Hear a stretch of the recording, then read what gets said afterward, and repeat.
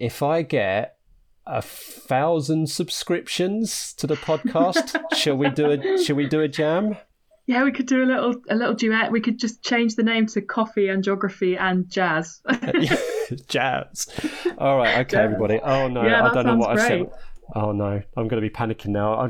If this takes off and we get to 998, I'll be like, and stop promoting myself. Hello there. My name is Kit Rackley. My pronouns are they, them, and this is Coffee and Geography.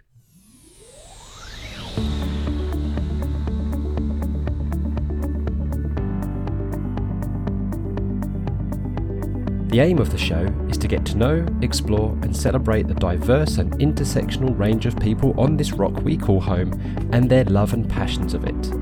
We'll find out why guests identify as geographers, and if they don't exactly, we'll have fun exploring all the myriad of ways that connects their life to geography. So, pour your favourite brew, get cosy and listen in. Oh, and don't forget to subscribe and follow us on Twitter at CoffeeJogPod. Off we go. Hi everybody and welcome to it was 100%, 88% solar powered episode of Coffee and Geography because the washing machine's running. It's a bright April morning here in the east of England, and how appropriate is that because I am joined by who I think is one of the brightest, shiniest geographers I know, Caiti Walter. Hi Caiti. Hello, wow, what a lovely introduction. It's so nice to be here. I do mean that from the heart. And you are a full-time head of humanities, part-time florist, full-time crossword lover, full-time plant mother, and very much part-time runner, cyclist, swimmer, active person. And you love talking all things curriculum, teaching and learning, and equality in education. So I'm going to make a stab and say that spring is maybe not your favourite season, but your season. Would that be right? Yeah, you are. Yeah, it's interesting. You are sort of there because I think as a florist, lots of people think spring, that's the time when there's so many lovely flowers. And it is my second favourite season. But actually, my first favourite season is autumn. I like when everything starts to die, which is maybe a bit morbid. I don't know. I love the colours of autumn. I really love getting dressed up. All warm. I think I have a bit of a kind of existential dread sometimes about the summer approaching and you know having to be all sweaty. So I'm quite looking. I like looking forward to Christmas. Everybody knows winter's the worst season, but yeah. But I do love the spring, and I love the kind of the bright blue skies on those cold days. I get so excited when you see those first crocuses and the first daffodils. Oh, yeah. Yeah. My wife will totally agree with you because my wife's a Minnesotan and doesn't like about the British climate is that how the seasons just seem to kind of like meld and fade into each other, whereas in Minnesota, because of their continental climate, they have very distinct seasons, and she absolutely misses the deep reds and beiges and oranges and browns of the winter time there. I mean, they really are quite spectacular. I mean, I never knew there were so many shades of browns, reds and oranges until I visited Minnesota in the autumn time. So I completely can understand, and I know there are places in the UK that are like that too. Not so much here in the east of England, though, but... no, and not so much in London. No, I can imagine so. You found the odd tree.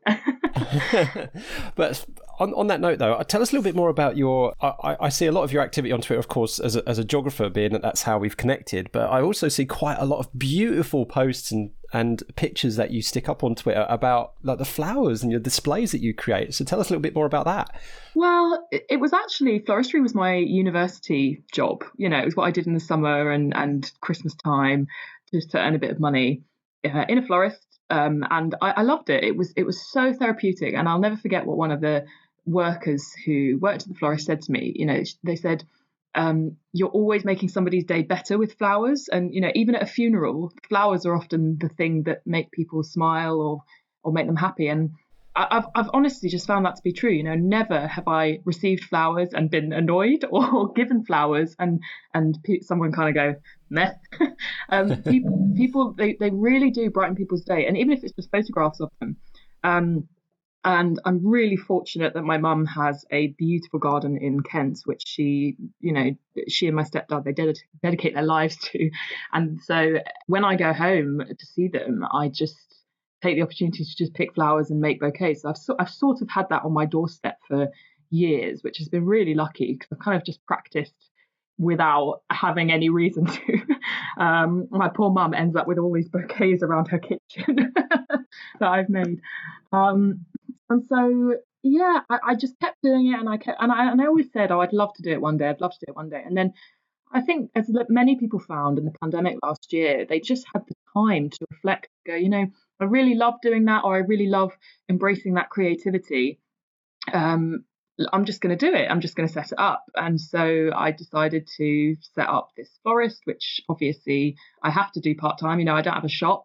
I either do it from my kitchen or my partner's living room, and just wherever there's a space to do it.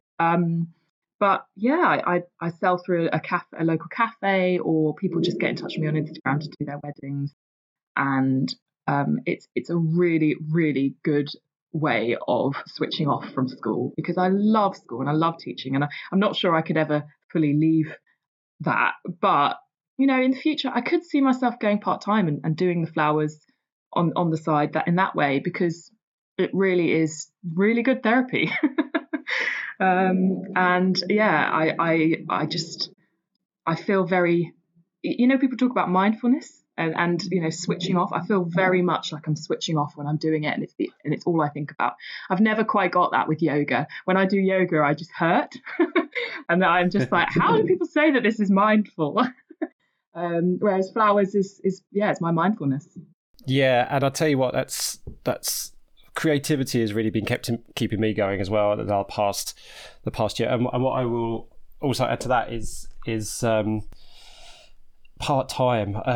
So I kind of work part-time now, and I would definitely strongly advise that if you have the capability and the privilege to kind of maybe do that, there are so many things need to fall in place for you, of course, to be able to work part-time, but I found that just dropping down to 4 days a week has really done a massive boost and benefit to my well-being, because I can spend that other 1 day a week doing something that I'm passionate about.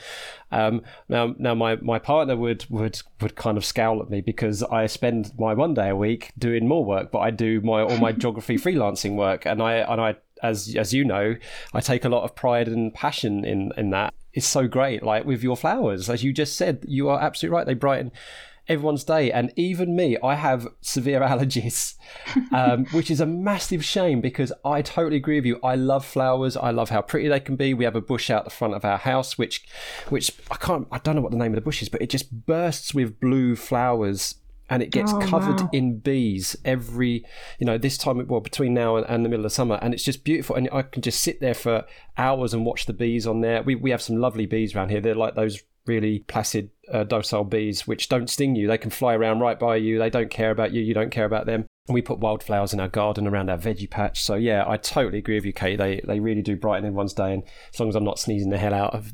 Yeah. Well, I think that's an interesting point that you raise about how easy it is to grow flowers in this country, and that's the kind of, I suppose, the USP of my florist, is that I only use flowers that are grown here. And linking it back to geography, if we think about the impact of climate change, all you have to do is look at all of the English wines that have been winning all of these awards, whereas historically it's been the French for decades, and that does make you think, what is the future of growing going to be in this country? And all I think about when I visit, especially my mum's garden, is like, this is so floriferous. You don't need to import them from Colombia and Kenya, and kind of. I like to think of it as outsourcing the water consumption when we do that. But because they can grow perfectly well here, not in the winter, that is the issue. But in the spring and the summer, as you said, the flowers that we can grow in this country are just beautiful, and they smell so much nicer when they're not imported.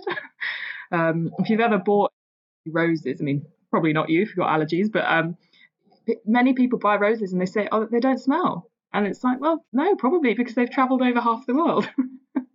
So. I do have to give a segue, though, into what we're talking about next, and that is Is that what we are drinking? Because our drinking probably has got a bit more of a big. I don't know about you, but mine has got a big carbon footprint. I mean, I do have to drink a blended tea, and I need to look at more local examples. And I keep giving it's not an excuse, but I do keep giving the reason to say, like, we're as a household, we're pretty much carbon neutral. So we have we have a carbon budget, and that's part of it. But me by the side, what have you got to drink this morning? So I am drinking coffee, and I'm a big advocate for instant coffee. Freeze-dried coffee really just does it for me. But yeah, I'm almost certain. I'm actually looking at the packaging here. I think the packaging is saying it's from South Africa, but I'm pretty sure that's not where the coffee would have come from. It doesn't actually say. It's just a Nescafe gold blend. But yeah, it's not telling me, which I think in itself, the fact that it's not outlining where the coffee comes from is quite revealing. I really love coffee. I love going out to drink coffee at coffee shops, and invariably the selling point for that is come and drink our amazing Colombian coffee or Costa Rican blend, and you think, oh, how delicious. And then actually when you think about the carbon footprint of that, it's like, oh, this is a bit problematic. But I do love coffee. It's delicious. For this podcast, we're actually mapping we're trying to map in the brews that we drink to kind of raise this kind of issue, and and to what extent are each of the brews that we drink are sustainable, both not just environmentally but socially as well. So that's when this podcast goes out, there'll be a link in the description to the map that we're doing, and then people can investigate. And if they can't find much about what Nescafe are doing, then they can perhaps, if they feel inclined, to challenge them about being more sustainable. So yeah, well, we can definitely look up afterwards. Where does the coffee that goes into their gold blend, where does it come from? Because we definitely need to add it to the map. Definitely. Right, we're going to talk about your sense of place now. Now, you're actually our second guest that we've had that lives next to the London Underground Northern Line. So you're a stone's throw away from Tooting Bec tube station. Yes. And we had Glynis, who was our first guest, who is down the track from you in Morden. Yeah, I know of Glynis. Can you tell us a bit about what Tooting is for you, your identity and your sense of place?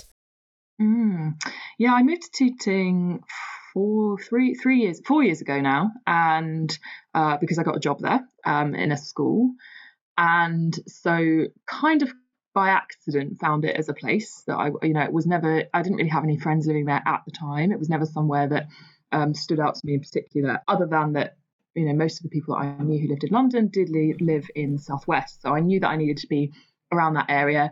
And anyone from the Southwest will know that it's not that well connected as the tube goes, unless you are on the Northern Line. There's a lot of buses, but yeah, so being on the Northern Line was something I always wanted to do, and my house is actually a 2-minute walk from Tooting tube station, which is so convenient. But it's still about 20 minutes to get anywhere central and then change. So it's not. There was a famous time when I have a lot of friends from Cambridge, because that was where my previous school is, and I agreed to meet them at Liverpool Street. And it took me longer to get across London from Tooting Bec than it took them to get down from Cambridge. Makes total sense, yeah. So that gives you an indication about how well not connected it is. But I love Tooting as a place. It's because it's a bit further out, and because it's not quite as well connected perhaps as some other parts of London. It does feel like it's there's a real community here, and a lot of the places to go out and eat, and a lot of the coffee shops, they're kind of hidden gems, and they're not really that discovered yet, some of them. So I mean, if you just go down the Northern Line, I say down, up the Northern Line, if you travel up towards central London, even just one stop towards Balham, it's definitely it's a bit more gentrified around there. It's much more expensive to buy a house there. So it is creeping out towards Tooting Bec. And actually, I could never afford to buy a house here. It is very much that underground line effect. It's very expensive around this area. I don't know. I just feel like it's maybe got a little bit more character. Can I say say that? I'm sure people from Balham would not agree with me. But yeah, that's what I love about it. I feel like it's really, really diverse. If you want to get a good curry, all you have to do is walk down Tooting High Street, because oh my goodness, the smells from some of the curry shops are amazing, and I love that part of it. I love that you know, you can get so much different cuisine, and there's so many different kinds of people living around here. You know, I grew up in the countryside. I love the country, and I think that is a lovely way to live. But I think I would miss the diversity that you do get in somewhere like Tooting Bec. One thing that's been taking place, I don't know if you're aware of this, but there is been this campaign, this amazing campaign that was headed by Dan Raven Ellison. Shout out to Dan. Hi, Dan. Come on the show, please. And creating the first ever national park city in the world. So London is the first ever national park city. Are you aware of national park cities? Well, it's funny that you bring it up, because not only am I aware, but I've just been accepted to be a ranger for London National Park City, which is so exciting. And I think they already had about 50 rangers before, and now they've kind of recruited their second batch. I think one of the things that they were looking for was people who, they maybe had I don't know, access to education, or teaching children about the outdoors and making London greener and that sort of thing. But they also wanted other skills or other areas of expertise. So I guess that's where I come in with my floristry, and understanding the challenges of importing all these flowers and their supply chains, and thinking about how we can utilize our green spaces more. I mean, even on the road that my school is on, there's a big campaign just to make all of the verges wildflowers. And so that's something I'm going to get my school involved in. Again, just, this idea of rewilding London doesn't have to be knocking down buildings and planting, fields in their place. It can be about using the infrastructure that we've got already, or using the landscapes that we've got already, and thinking about how we can make those more friendly places for wildlife, and generally nicer places to be around. I mean, I don't know about you, but I much prefer walking down a street that has lots of flowers and trees on it than, a boulevard style, rather than just a concrete jungle. You know what my dream is? I mean, there's a dystopian future and a utopian future for me. I love this book called The World Without Us by Alan Wiseman. It's one of my favourite books, that if humans were just to disappear, at the click of a finger, what would happen? How would nature retake, the earth, and what would crumble? And then there's this amazing illustrations that was done for it, of showing, like the cities being rewilded naturally, like with creeping vines and trees like bursting out, and plants bursting out of the concrete and things like that. I want to flip that around. I want to see, rather than nature coming back and rightfully taking its place on this earth in a parasitic way, I want to see that kind of happen, but in a symbiotic way with humans. I actually want us to have plants and trees growing off of our buildings, around our buildings, surrounding our buildings, and I always kind of think, because I'm a big Lord of the Rings fan, I always kind of think of, like, the way that the hobbits live, almost, how they integrate everything into the landscape, and I know that obviously with the infrastructure that we have at the day, it's hard to retrofit that, but you're absolutely right. Plants, flowers, green spaces can be used in a symbiotic way with the infrastructure, with the buildings that we've got, and I think that's one way forward, and it would make our cities so much more of a pleasant place to be. And I think that's what one of the things that the National Park City scheme is trying to do. And there's an amazing, I love the tube map. It's a thing of beauty. I love those kind of diagrammatic kind of things. I know you're a lover of maps too, and but the designer Helen Illes produced something called the Green Ground Tube style map, which is amazing.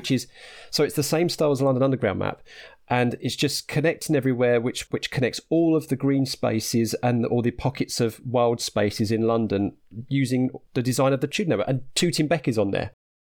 Yes, well, I think Ben Bishop on Twitter recently challenged some of the other national park rangers to do a 10k running through as many of green spaces as possible. I think he got 11 on his one.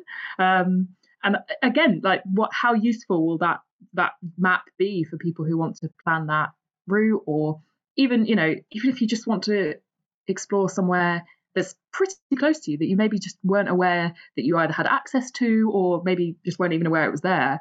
I guess the real challenge now is about thinking of ways that we can make all Londoners aware of that, not just those who are keen on sustainability or passionate about being outdoors. How can we use this as a teaching tool in schools? How can we get businesses on board with this? How can we make families more aware? So it's quite exciting, this project, and thinking about how we can be involved in raising that awareness. You are absolutely right there, and as you know, I talk a lot about privilege and using geography to teach privilege as well, and I want privilege to be flipped to be a positive thing, something that you can, you should be proud of, based on your actions, how you interact with other people, how you work within the community. And I really, one thing I love about the London National Park system is it is trying to get a way of Londoners to gain the privilege of the location that they are by connecting back to it as a place, as a place for community and a place for nature. And there are so many people, too many people in London who lack so many different kinds of privilege. But this is a privilege that they can enjoy. If they are made to aware about it, if they are involved in the process, and so I'm really, really keen to see how the National Park City scheme progresses within the next 5, 10, 15, 20 years, because to get more of these people who feel disenfranchised about the area that they live in, or they don't have that sense of pride and privilege. Yeah, I think you're absolutely right, and I think the word disenfranchise is crucial, and I think the lack of investment on a personal level will be a big part of that. People feeling like there's no point in investing, or they don't have a voice to be able to invest in their spaces. So yeah, I hope that it's a program that will give people a platform and the opportunity to do that. We're going to move on now, and we're going to do something to try and bring an element of organised chaos, and that is some features of the podcast. So we're going to have a go at the first one, and we call this one Jog Your Memory. Got a lullaby there. I don't know why I selected that to be the memory one, but anyway. So we're going to discuss your views about a significant geographical event without me revealing when it took place, and you've got to guess when it did take place. Now, we were both delegates and presenters last week at the Geographical Association's annual conference for geography teachers, academics and specialists. I don't know about you, but I'm still knackered from that. I'm still exhausted. I'm still working through all of the talks that I couldn't go to because they clashed with another one that I wanted to go to. So I've got about a 60 different talks that I still need to catch up with, and I think I've done about 4. So, I mean, it was such a great conference, and given that we couldn't be in person, I think they did a great job, and there's so many really thought-provoking talks. And I guess the challenge is like condensing all the ideas and being like, okay, right, now what am I actually going to do about this? Because I've heard so much wonderful stuff. So yeah, it was brilliant, a really good event, but lots to catch up on. That's always the problem with the GA conference. It's a problem that they won't be able to. I mean, Becky Kitchen tried to do a fantastic job by having this session at the very end about like how to digest everything, and I strongly I would recommend to Becky, actually. She makes that particular session free for everybody, but I just want to give a shout out, and I know you would echo this, to Becky, to Julie, especially to Harriet Brooks and all the team at the GA, to Susan, everybody. You've put in a fantastic amount of effort. You do that every single year, and we're so appreciative of it, and you do so much for the geography community that we really appreciate it. And you mentioned about there's the only one I've managed to catch up on so far is Devika Krishnan's talk From Tigers to Tetra Bags. So From Tigers to Tetra Bags, the empowerment of women in India, and she connected all the way from Bangalore, which was amazing. So thank you, Devika, for doing that. Now, we'll come back to the empowerment of women a bit later, because that's something I know that we're both passionate about.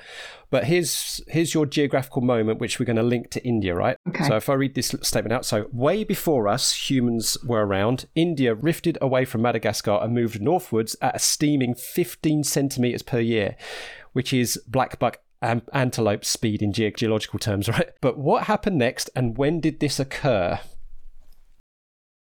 Right. Okay. So I'm just going to preface this by saying my dad is a geophysicist and I didn't get his genes. I didn't get, I'm a human geographer, I really am.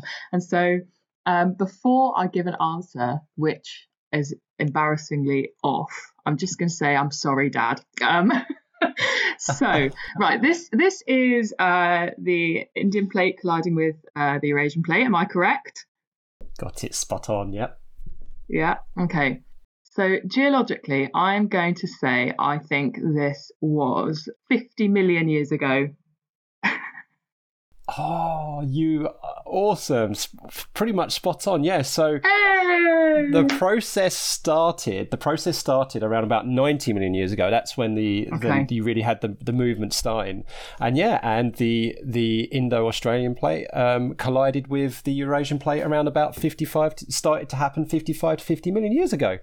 So absolutely spot on. Good.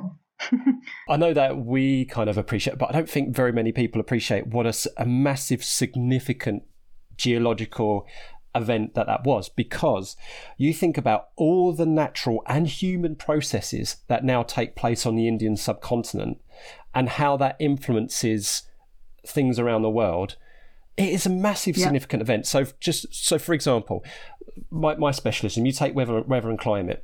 So obviously you've got the way that the winds now move around, because you've got the really, really stiff cold air that comes off from the north, so off the plateau of Tibet, and then comes rushing down the Himalayas, and then you've got that very, very warm, moist air that comes off the Indian Ocean, of course, and then the way that the Earth moves around the sun and changes with the seasons, that sets up the monsoon patterns, and the whole of that area of the world is dictated by the rhythm of the monsoon, and that would not occur if those two plates did not collide and form the Himalayan mountain range. So that's one example of many. And then of course you've got what about from a human geographer point of view, what about the Indian subcontinent? Can you think of anything where from a human geographer point of view there? Yeah, well, absolutely. I think firstly, I always think back to Prisoners of Geography, shout out to Tim Marshall. And the chapter where the plateau of Tibet, the Tibetan plateau, being that natural barrier historically between, kind of China and slightly further west in Asia.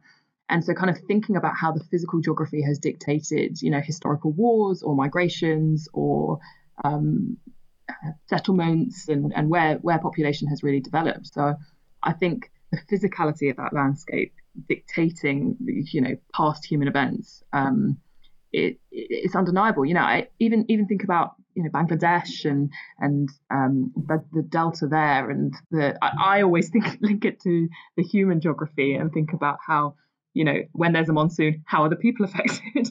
So that's just the natural human geographer in me. But yeah, absolutely, and even thinking geopolitically about the conflict that's gone on in that area, and thinking about the ongoing conflict in the sort of northern India region, and how much of that has been determined by whether it's debate over water and the Indus River, and whether that's debate over territory. Again, a lot of that has been or that's been presented as a result of the physicality of the landscape. So yeah, I personally love that overlap in geography of thinking about, well, what physically has caused this human event to take place in the first place. I think that's maybe where the labels of physical and human geography are quite limited, actually, because you can't actually really have one without the other. Totally. So much to explore in that area of the world. It's a beautiful region. Have you been to India? I've loved it. I have not. No. And I'm really was interested about what you were saying about how the physical influences the human. Of course, the Himalayas and the Tibetan plateau was a way of limiting the expansion of the British Empire as well. The British Empire had everything south of the Himalayas, so obviously Afghanistan, Pakistan, India, Bangladesh, all that area, heavily influenced by British colonialism, but they just could not expand into above, Nepal was about as far as they got, and they could not expand further than that. And Western China in particular was spared to some extent anyway, that whole British colonial march forward. Whereas then the east coast of China like Hong Kong area didn't, because obviously that was accessible by the sea. So you're absolutely spot on. So I always tend to think that environmental determinism is not separate from things like colonialism. Actually, like colonialism's made the environmental factors worse for the people who live there. Yeah, I was good. Well, we can maybe get into that another time. But I've just finished reading Black and British, and even just understand how important all you have to think about, is, why is Ghana where it is, and why is Sierra Leone where it is, or not necessarily where it is, but why is there been so much historical interest in that area, I guess is the way of putting it from the colonizers' perspective. And just seeing how the accessibility by water made it's so appealing to the British colonizers. Just again understanding the importance of accessibility and the importance of even what the landscapes in themselves offered colonizers as being such a motivation for them to kind of come and take everything they wanted. Again, you can't separate those two discussions, I think. I want to talk a bit more about you now. There's something I was already alluded to that we're both very, very passionate about, and that's intersectional feminism. And next month you'll be talking to the wonderful Ellie Hopkins, but better known as the Curious Geographer. So if people just search for Curious Geographer, they'll find Ellie. She's had massive success with the video interviews that she's been doing, and they've been absolutely a boon to any geography teacher and geography student. And you're going to be talking to her actually about feminist geography. And by the time this episode goes out, actually listeners will be able to go back and watch that, because this will come out after you've done that. So let's talk a bit about what being a feminist geographer means to you. Yeah, it's an interesting one. And I've actually had a few, would I say debates? Yeah, I'll say debates on Twitter about it, because I think there are many people who see, feminism with a capital F, they see it as a very political movement and a very loaded word. And like any label or any group, I suppose that there will always be members of that group who abuse it, and so perhaps gives the entire purpose a bad name. But for me, having done a lot of reading at university about feminist geographers, because historically and even to this day, the discipline of geography has been very white and very male, and that those who are informing the discipline, it's not been the most diverse discipline historically. And so my starting point from the university was learning about what those different perspectives were, and who was adding to the body of knowledge of geography, and what perspective were they coming from. And I remember doing particular focus on, and I forget who the geographer was, but one of their pieces of research was on access to place, particularly from the perspective of disabled people. And we had to try and go around campus in a wheelchair and see how difficult it was in that space and in that landscape and in that place to navigate that just in a wheelchair. And again, the reason I bring that up is that perhaps that's not something that immediately springs to mind when people think about feminist geography, space and access to place. But actually, it was thanks to the contribution of those feminist geographers that we started to explore, who is being excluded from these places, and who is not being represented, and that word disenfranchised that we talked about earlier, who is feeling disenfranchised and why, and what can geographers do to explore that or unpick that a bit further. And I don't know if you've read Invisible Women by Caroline Criado Perez. I mean, that is just an absolutely mind-blowing book. And she, the whole premise of it is talking about the data gap, the gender data gap between how the world has been built historically for men. And sadly, geographers have also, again, historically, fallen foul of that kind of gender gap, and only really thinking about how, certain spaces have been created with men in mind. And so for me, it's about making geography as inclusive as it can be. It's about thinking about whose knowledge are we listening to. We all saw that page in that textbook of the various perspectives on climate change, and all of them were men, and I think all but one were white men. And that was 2020 or 2019 that was published. We've still got a long way to go to make everybody feel represented.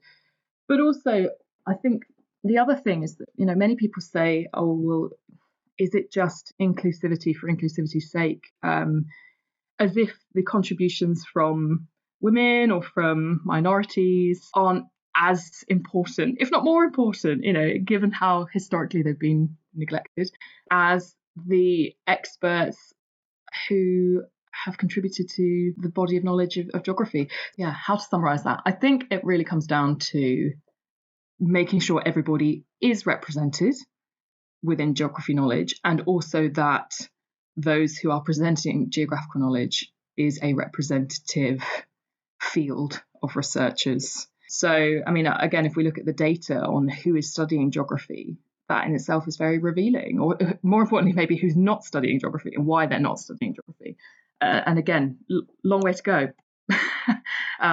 in all of those fields. But I think there's been an awakening in the last year or a couple of years in terms of making sure that there is a proactive approach to giving geography giving it the best opportunity to be the best discipline by making sure it is representative, is perhaps how I would phrase it. I said a lot there. Does that all make sense? It totally resonates with me. That's 100% sure, and I totally agree with you what you said at the very, very start about how you say the F word, and I'm not talking about the 4-letter word. I'm talking about feminism and how it sometimes has that same taste in the mouth of some people. And it's ridiculous because it was years ago that I was listening to BBC Radio 5 Live, and it was a talk about, what is feminism? And they interviewed people on the street about what is feminism, are you a feminist? And mostly the men said, no, I'm not. Okay, do you think, there should be an asked questions, which basically is the definition of feminism? And then and then whoever it was said, well, you're a feminist then. But it was just that word that seemed to kind of make them recoil. And yeah, and you're right, there are elements of the community which are, for me personally, as a trans person who feels that they cannot be feminist with their exclusionary attitude, shall we say. And then the other thing you mentioned about kind of the patriarchy and that side of geography, and you're absolutely spot on, because geography as a subject, as an entity, I think it was it was in a book by Painter and Jeffrey, I think they released in 2009, where they said something along the lines of, geography stemmed from colonialism and patriarchy, because it was a way of spanning the world, getting to know the world, through cartography, shipbuilding, navigation, as a way to expand this patriarchal kind of empire notion around the world. And that's how geography was born. And it seems we still have that in our core. And we need to break free of that, because obviously compassion and empathy is not solely, a trait of people who identify as women. We know that, but it's still, it's quite clear to me that there is more of a chance that compassion and empathetic actions take place when you have more voices that are women. You take what's happened, New Zealand's COVID response has been far more empathetic, has not just been, with Jacinda Ardern, it's not just been robust, staunch, and strict, but it's been very compassionate and very empathetic as well. And they've done a great job because of that. And then the other thing as well, as one of the number one ways of dealing with climate change, believe it or not, to draw carbon out of the atmosphere, is the empowerment of women and girls. Countries which empower women and girls tend to decrease their carbon emissions more quickly than countries that don't. And of course, what do we call this earth? We call it Mother Nature, Mother Earth. I have my own answer, but I like to think all the listeners listening, why do we call it Mother Earth? Why do we call it Mother Nature? Just have a ponder of that and see what answer you come up with. I'm going to leave you talking to that in more depth with Ellie Hopkins, the Curious Geographer, about feminist geography, because we could go on it for ages on here, but we'll leave it to that. Okay, couple more things we're going to do to finish off for the last few minutes is that we've got, I'm going to ask you to spill the beans now. Ooh. You play the piano and used to sing in a jazz band. Now, I've missed a trick here because I used to play the tenor saxophone. Oh, And I haven't picked it up for years, and like all my reeds are dusty and split, and it's going to sound like a squeak rather than a toot. But so we could have had a go at jamming, but that's an opportunity missed. we could have done. Yeah, that's a shame. That one for another podcast. I'd say, well, okay, right. If you have the right to decline, right, because I don't want to put you on a pedestal, but let's say if I get 1,000 subscriptions to the podcast, shall we do a jam? Yeah, we could do a little duet. We could just change the name to Coffee and Geography and Jazz. Jazz. All right, okay, everybody. Oh no, yeah, I don't know what great. I said. Oh no, I'm going to be panicking now. If this takes off and we get to 998, I'll be like, and stop promoting myself. Oh, then I'm going to have to dust off that sax. Okay, so tell us a little bit about that past then. So you got a bit of piano and a bit of jazz in you. Tell us a little bit about how you got into that. Well, do you still do any of it? You know, I don't. And in fact, the piano that I have is at my mum's house. I don't even have it in London. It's very hard to transport a piano. As anybody who's ever had Stick one it on the will Northern know. Line. Well, I'm not sure I'd be their best friend if I did that. But, very expensive as well. So expensive and time consuming. But yeah, when I come from a very musical family, and really my brother is the real musician. He's somebody who can he hears a note and he can tell you what it is. He's that kind of good. But my mum was very musical. All of her side of the family were very musical. So we've always just had a very loud, singy, shouty at times family, which has made for we've had lots of really lovely occasions where we've all just kind of burst into song. It feels a bit kind of Von Trapp family at times. That was the first thought that came to my mind as well. Yeah. Which is very wholesome and maybe a bit sickening, but it is meant that I always was, again going back to that idea of privilege. I was very fortunate that my mum paid for me to have piano lessons, so I learned how to play piano, and I never officially learned to sing. We just I didn't have any lessons, but we just always sort of did it, and I was part of a choir at school, and we did a lot of singing in the jazz band. But I don't know why. I mean, I did music at GCSE, but I always just sort of wanted to keep it as a hobby, and I didn't really ever want to go down that route of doing it a bit more formally. But I've done quite a bit of busking on the underground before, especially with my brother. He plays the guitar and I sort of sing, and so it's good to know that if I do ever fall on really hard times, I've got that to fall back on. Just go and sing my heart out and hopefully make a bit of money there. But yeah, it's not something that comes up very often because it's so separate from either geography or floristry. I have almost wondered whether there's a gap in the market for a singing florist, but I think that would be very niche. Yeah. That's it. When you go down to part-time, you're going to start filling that niche as the singing florist geographer or something like that. Yeah, exactly. I'm sure there's some demand somewhere for that. Oh, that's absolutely lovely. We're going to have to bring it to an end now, which is every single episode I'm like, no, I want to carry on chatting more, but we're getting to that time now where we're reaching like podcast limits. So as we come towards the end of each episode, I like to get the guests to think of a single word topic that I and the guest on the next show have to try and link to geography. Now, last episode we had the fabulous Victoria Fernandez, who gave a lovely answer to the word hope, which was set by David Alcock the episode before. And so the word doesn't have to be abstract. It could be an object, it could be a person, it could be whatever, right? But Victoria decided to continue with an abstract word. Right, so we've got to try and link to geography. So we're going to bash out all the ways we can link the word challenge to geography. Okay. Right, I'll give you what I should do now, because I've gone straight into it, and I should really give the guests a bit of thinking time. So 5 seconds to think while I ramble on, and then I'll start the 30 seconds. Are you ready? Yeah. Okay, so the word challenge, linking to geography, go. So my first thought is going to be the challenge of lack of access to resources, which we might teach about. And the next one is going to be challenge to challenging landscapes that people live in. I'm thinking of volcanic eruptions and hurricanes and the challenges that people are presented with there. As a geography teacher, I'm thinking about challenge in the classroom and how we can stretch and challenge our students to think about geography from a that's really hard. It is tough, isn't it? It is really tough. That's a good word. It's a very good word. Yeah, but because it's, you could go at it at so many different angles, and actually all of our guests have had trouble with any word, not because they can't think of anything, it's because they can come at it at so many different angles.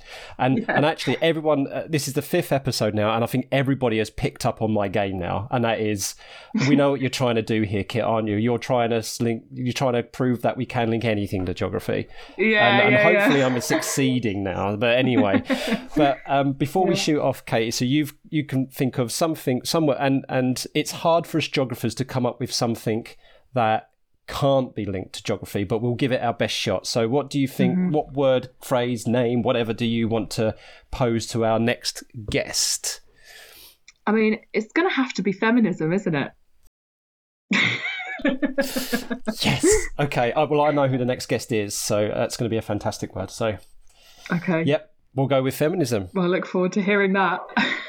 Brilliant. Okay, so to finish off, Katie, can you let everybody know how people can find you on social media? Yeah, so if you follow me on Twitter, it's at Educaiti, which is spelled EduCaiti. And I also have a blog, educaiti.com. And yeah, if you follow me on Twitter, I'd love to have a discussion. Yeah, I'll definitely vouch for that. And any shout outs you'd like to give?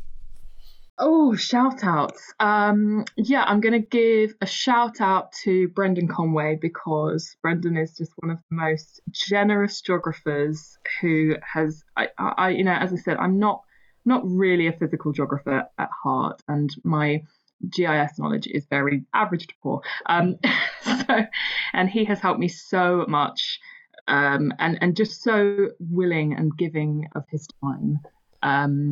And I'm also going to give a shout out to Rachel Robinson, who is the head of geography at Chestnut Grove, because the way that she has been thinking about decolonising geography this year, and also being so passionate about it, not making it about herself. And I just think that she's been very inspirational to me, and made me kind of check my own privilege and check my own platform.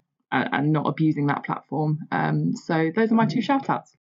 2 very, very deserving shout outs as well. I'm with Brendan on the Geographic Association's ICT Special Interest Group, and so it's an absolute joy to work with him on that. And Rach Robinson, I would call, in the geography community, she's one of my best friends, and she is a delightful person, and she's amazing. So 2 very, very deserving shout outs there. And I think a lot of people will have the same appreciation and affection for you, Katie, as well. So in that respect, and it's been an absolute delight to speak to you this morning, and thank you so much for joining me. Oh, thank you, Kit, and thank you for everything you continue to do for the geography community. We don't know where we'd be without you. Oh, bless you. We all do it together. Thank you, Katie.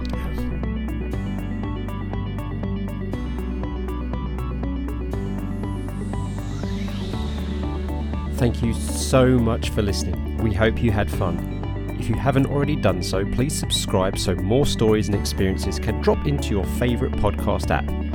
If you fancy being a guest or have any feedback, follow us on Twitter at coffeegeogpod and send us a DM. Or you could email coffeeandgeog@geogramblings.com. Until next time, keep geogging.